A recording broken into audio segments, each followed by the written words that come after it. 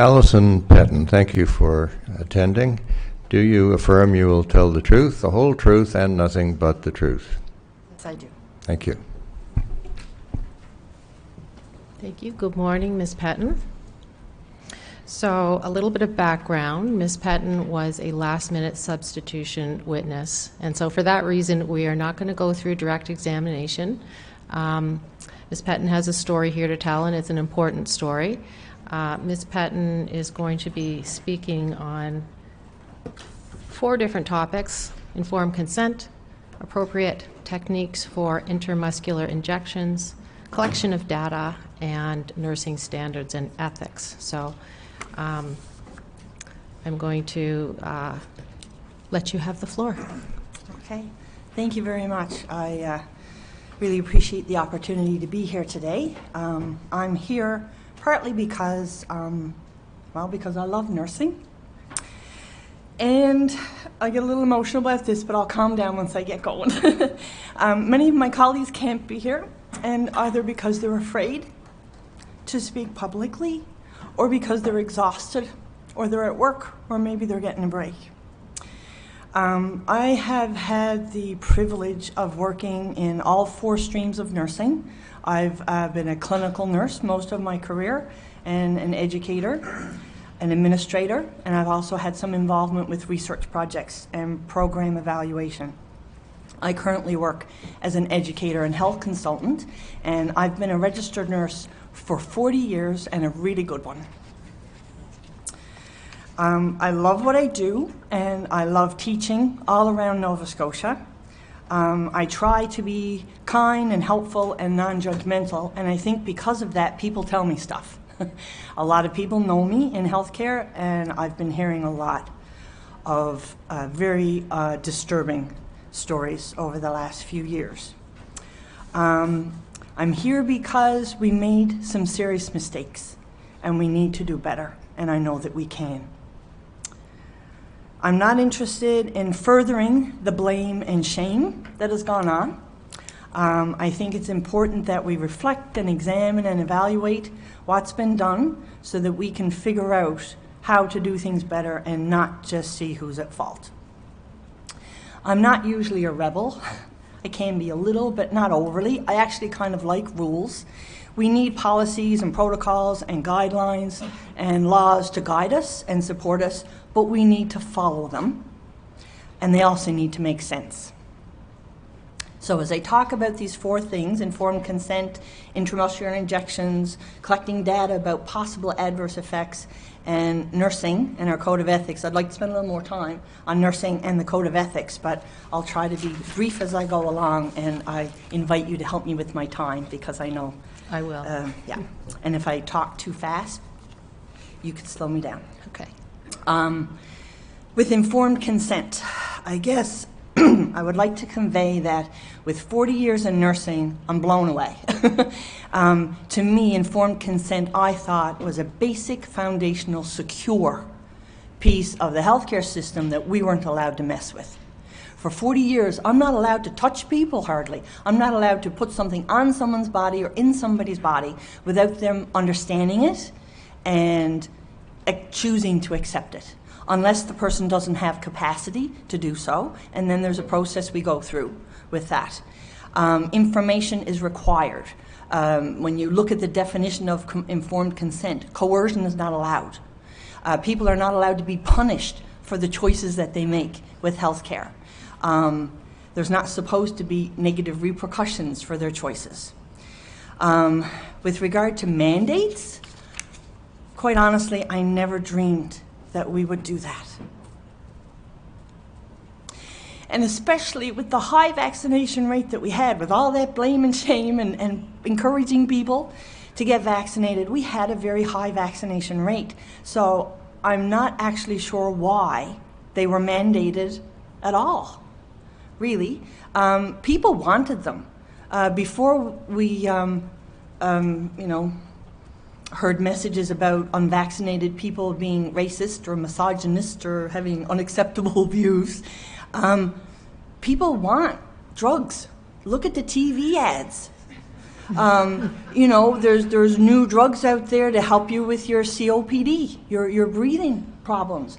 And in order to, you know, decide you're going to have them, you're being told that you might have headaches or high blood pressure or a heart attack or sudden death, but people have the information and they can make those choices, and they sell the drugs. It happens.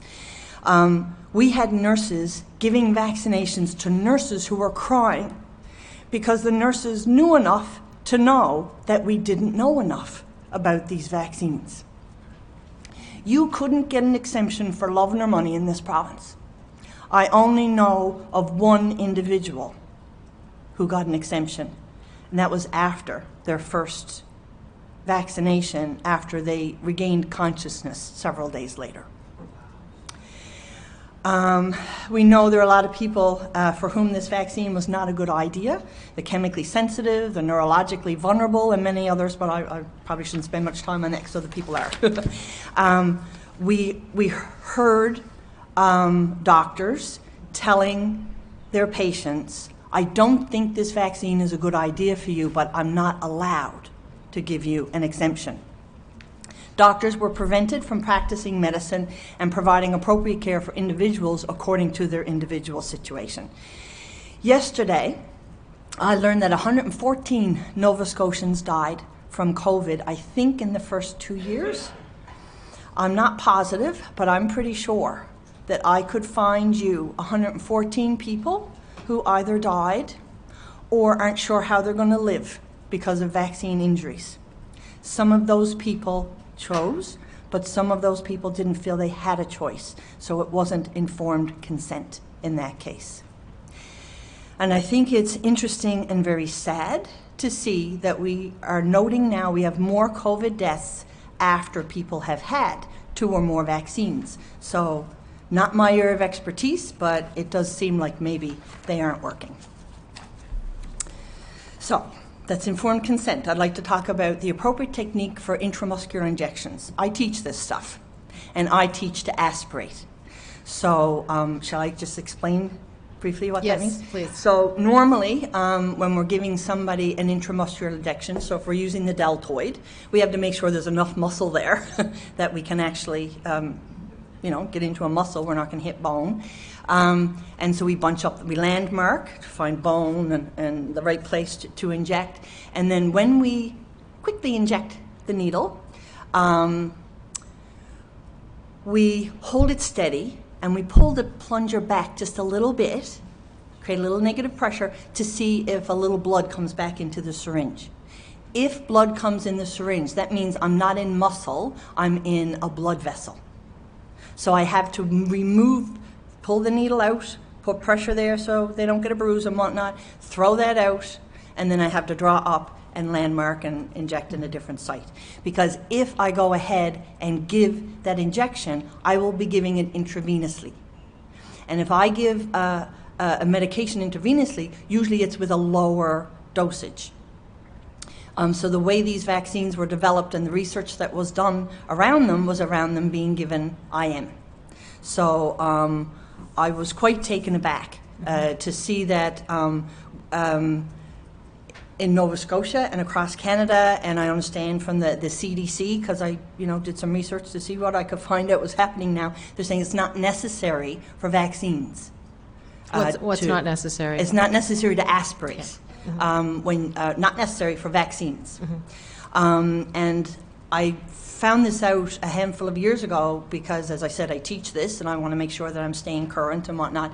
And what I found out was there's no research around that.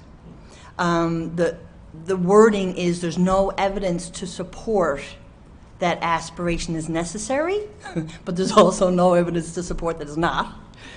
And if I don't aspirate and I inadvertently give a medication into a vein, I could cause an overdose because we have a different dose. So for example, with morphine, if I'm giving it IM, I might give 5 to 10 milligrams. If I'm giving it IV, I give maybe half to 2 milligrams. Mm-hmm. So it is important that we aspirate. Maybe they're not concerned about overdosing with a vaccine, but it wasn't intended to go directly into the bloodstream. It was supposed to get there gradually from the muscle. And the only reason I can really think of for them wanting to do that, that would be a good reason, would be because of wiggly children. Most of the vaccines that we give go into young children, and no young child wants to have a sharp piece of metal in their body for very long, and they're wiggly. So maybe that's why, but I didn't find any rationale documented anywhere for that.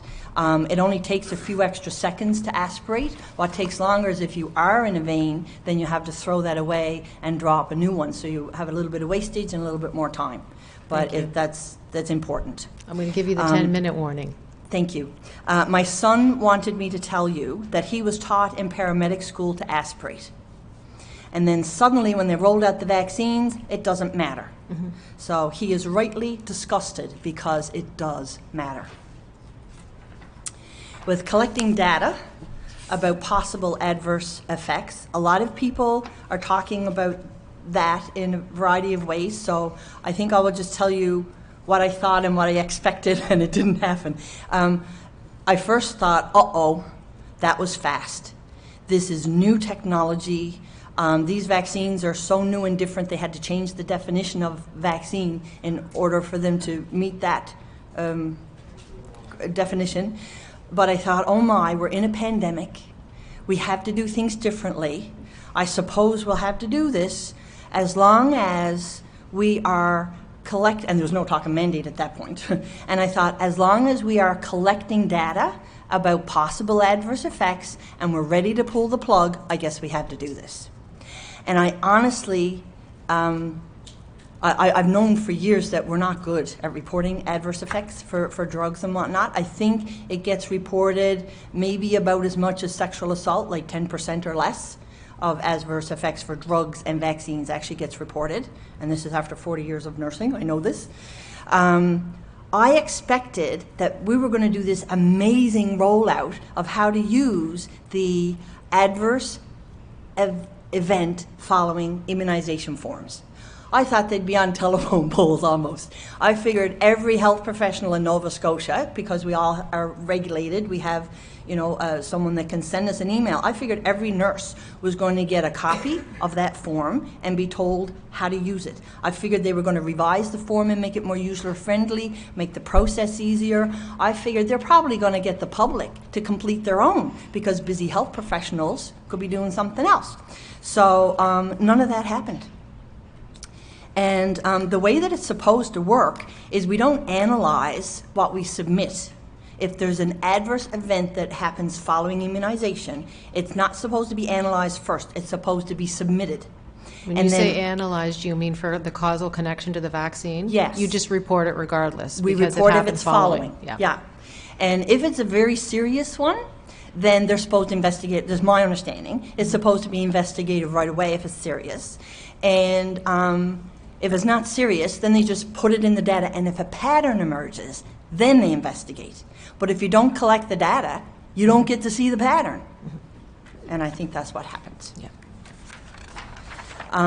So I'd like to talk a little bit about my profession. And I might cry, but I'll get over it, so just bear with me. I live and breathe my standards of practice and my code of ethics. Nursing is hard, but I love it. It's important work and I've been proud to do it. Nurses are supposed to be critical thinkers.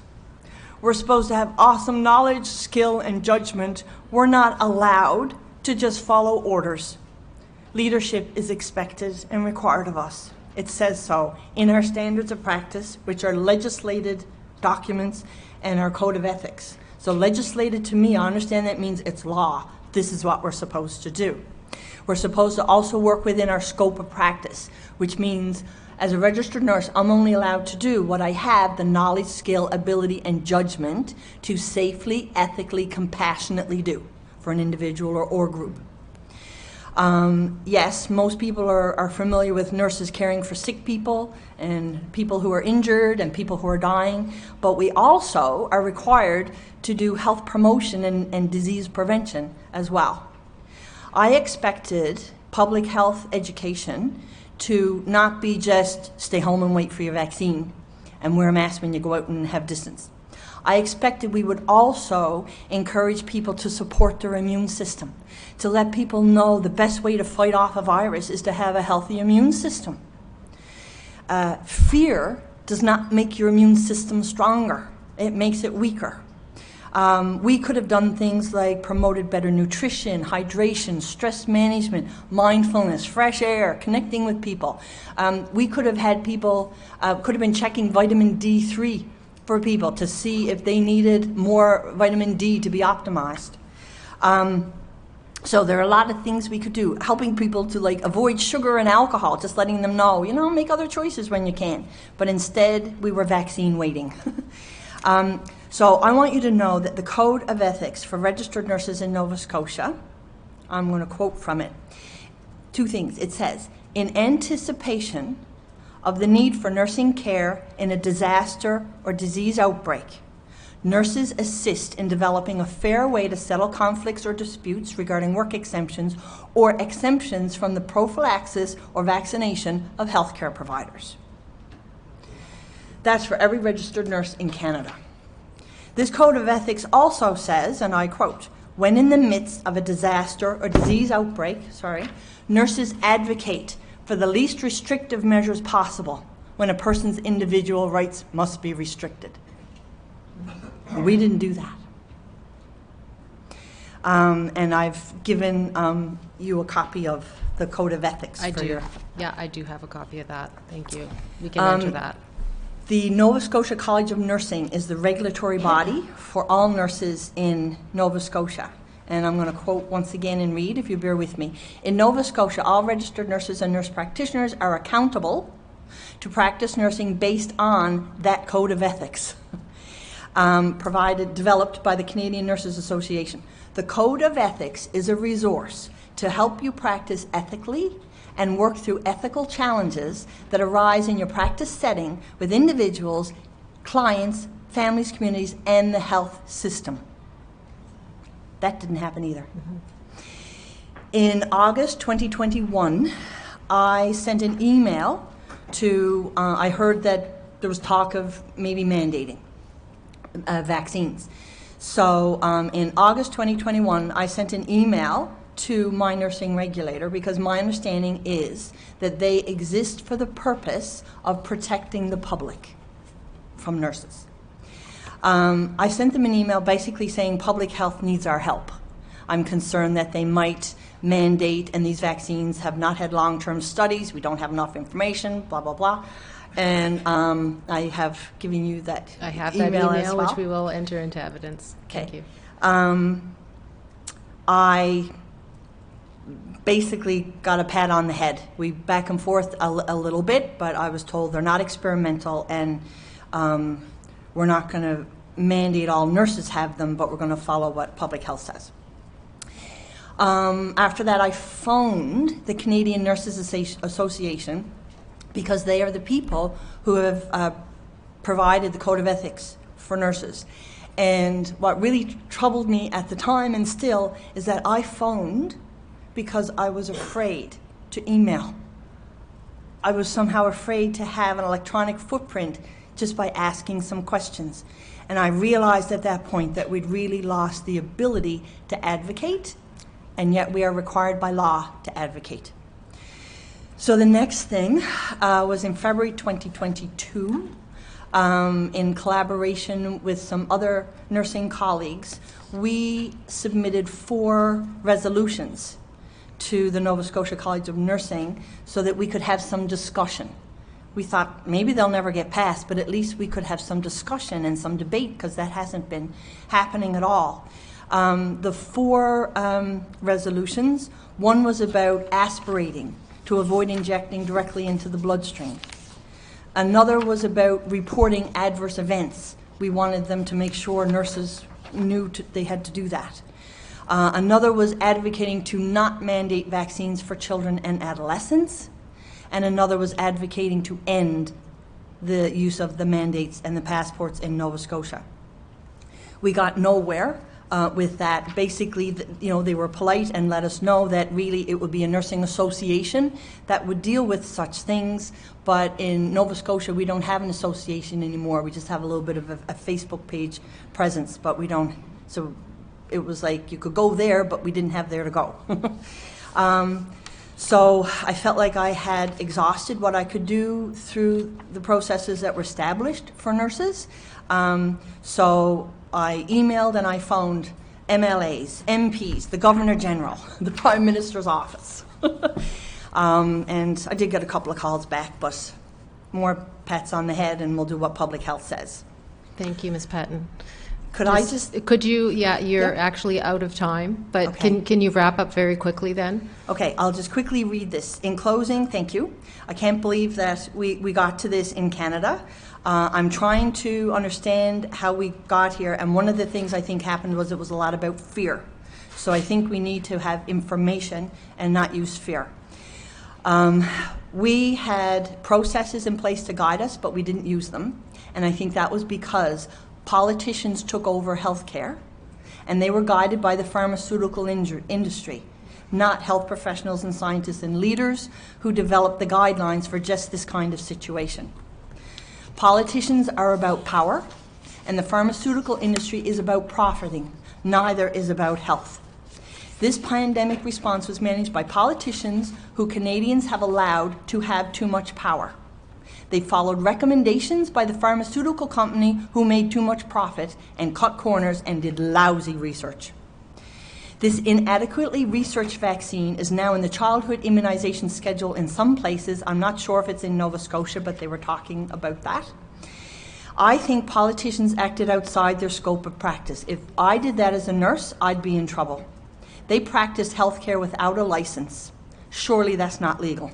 They do not have the knowledge, skill, ability, and judgment to safely, ethically, and compassionately tell health professionals what to do, who to do it to, and how to do it. If they were nurses, I would submit a complaint to their college stating they acted outside their scope of practice. I'm going to stop you there. Okay. I'm going to Okay, stop you thank there you. and to see if we have some questions from the panel. Thank you. Okay, thank you.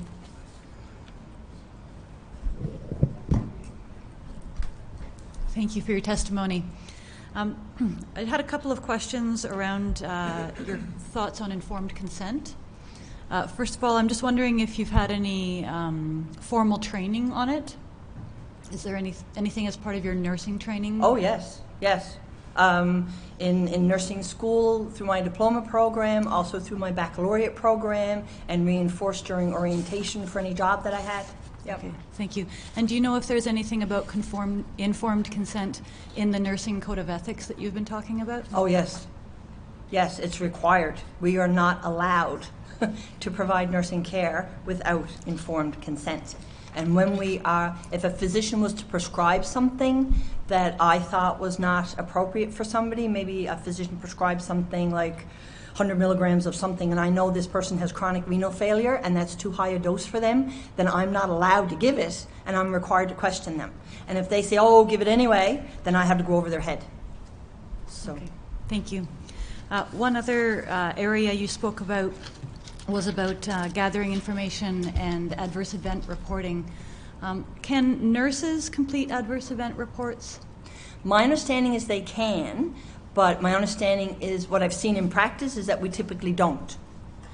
So usually it's physicians who do, but if you read the instructions online of any health professional is able to do it. So I had assumed during the pandemic we'd really make sure all the nurses knew you can do that and this is how you do it. Right. And we made it easy for you.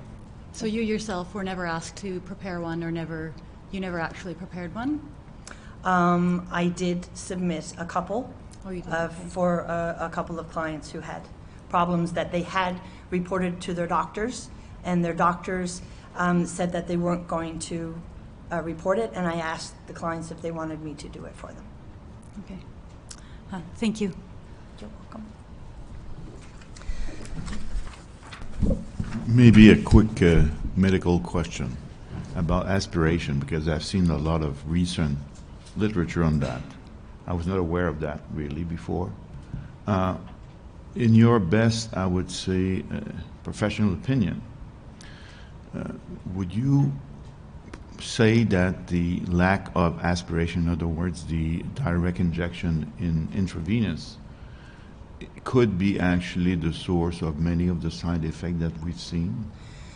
In my own opinion, I think that it's possible, and I've had some other nurses share with me they're wondering, do you think it's possible that with some of the things we've heard about young men and athletic young men with big biceps, they're going to have bigger blood vessels?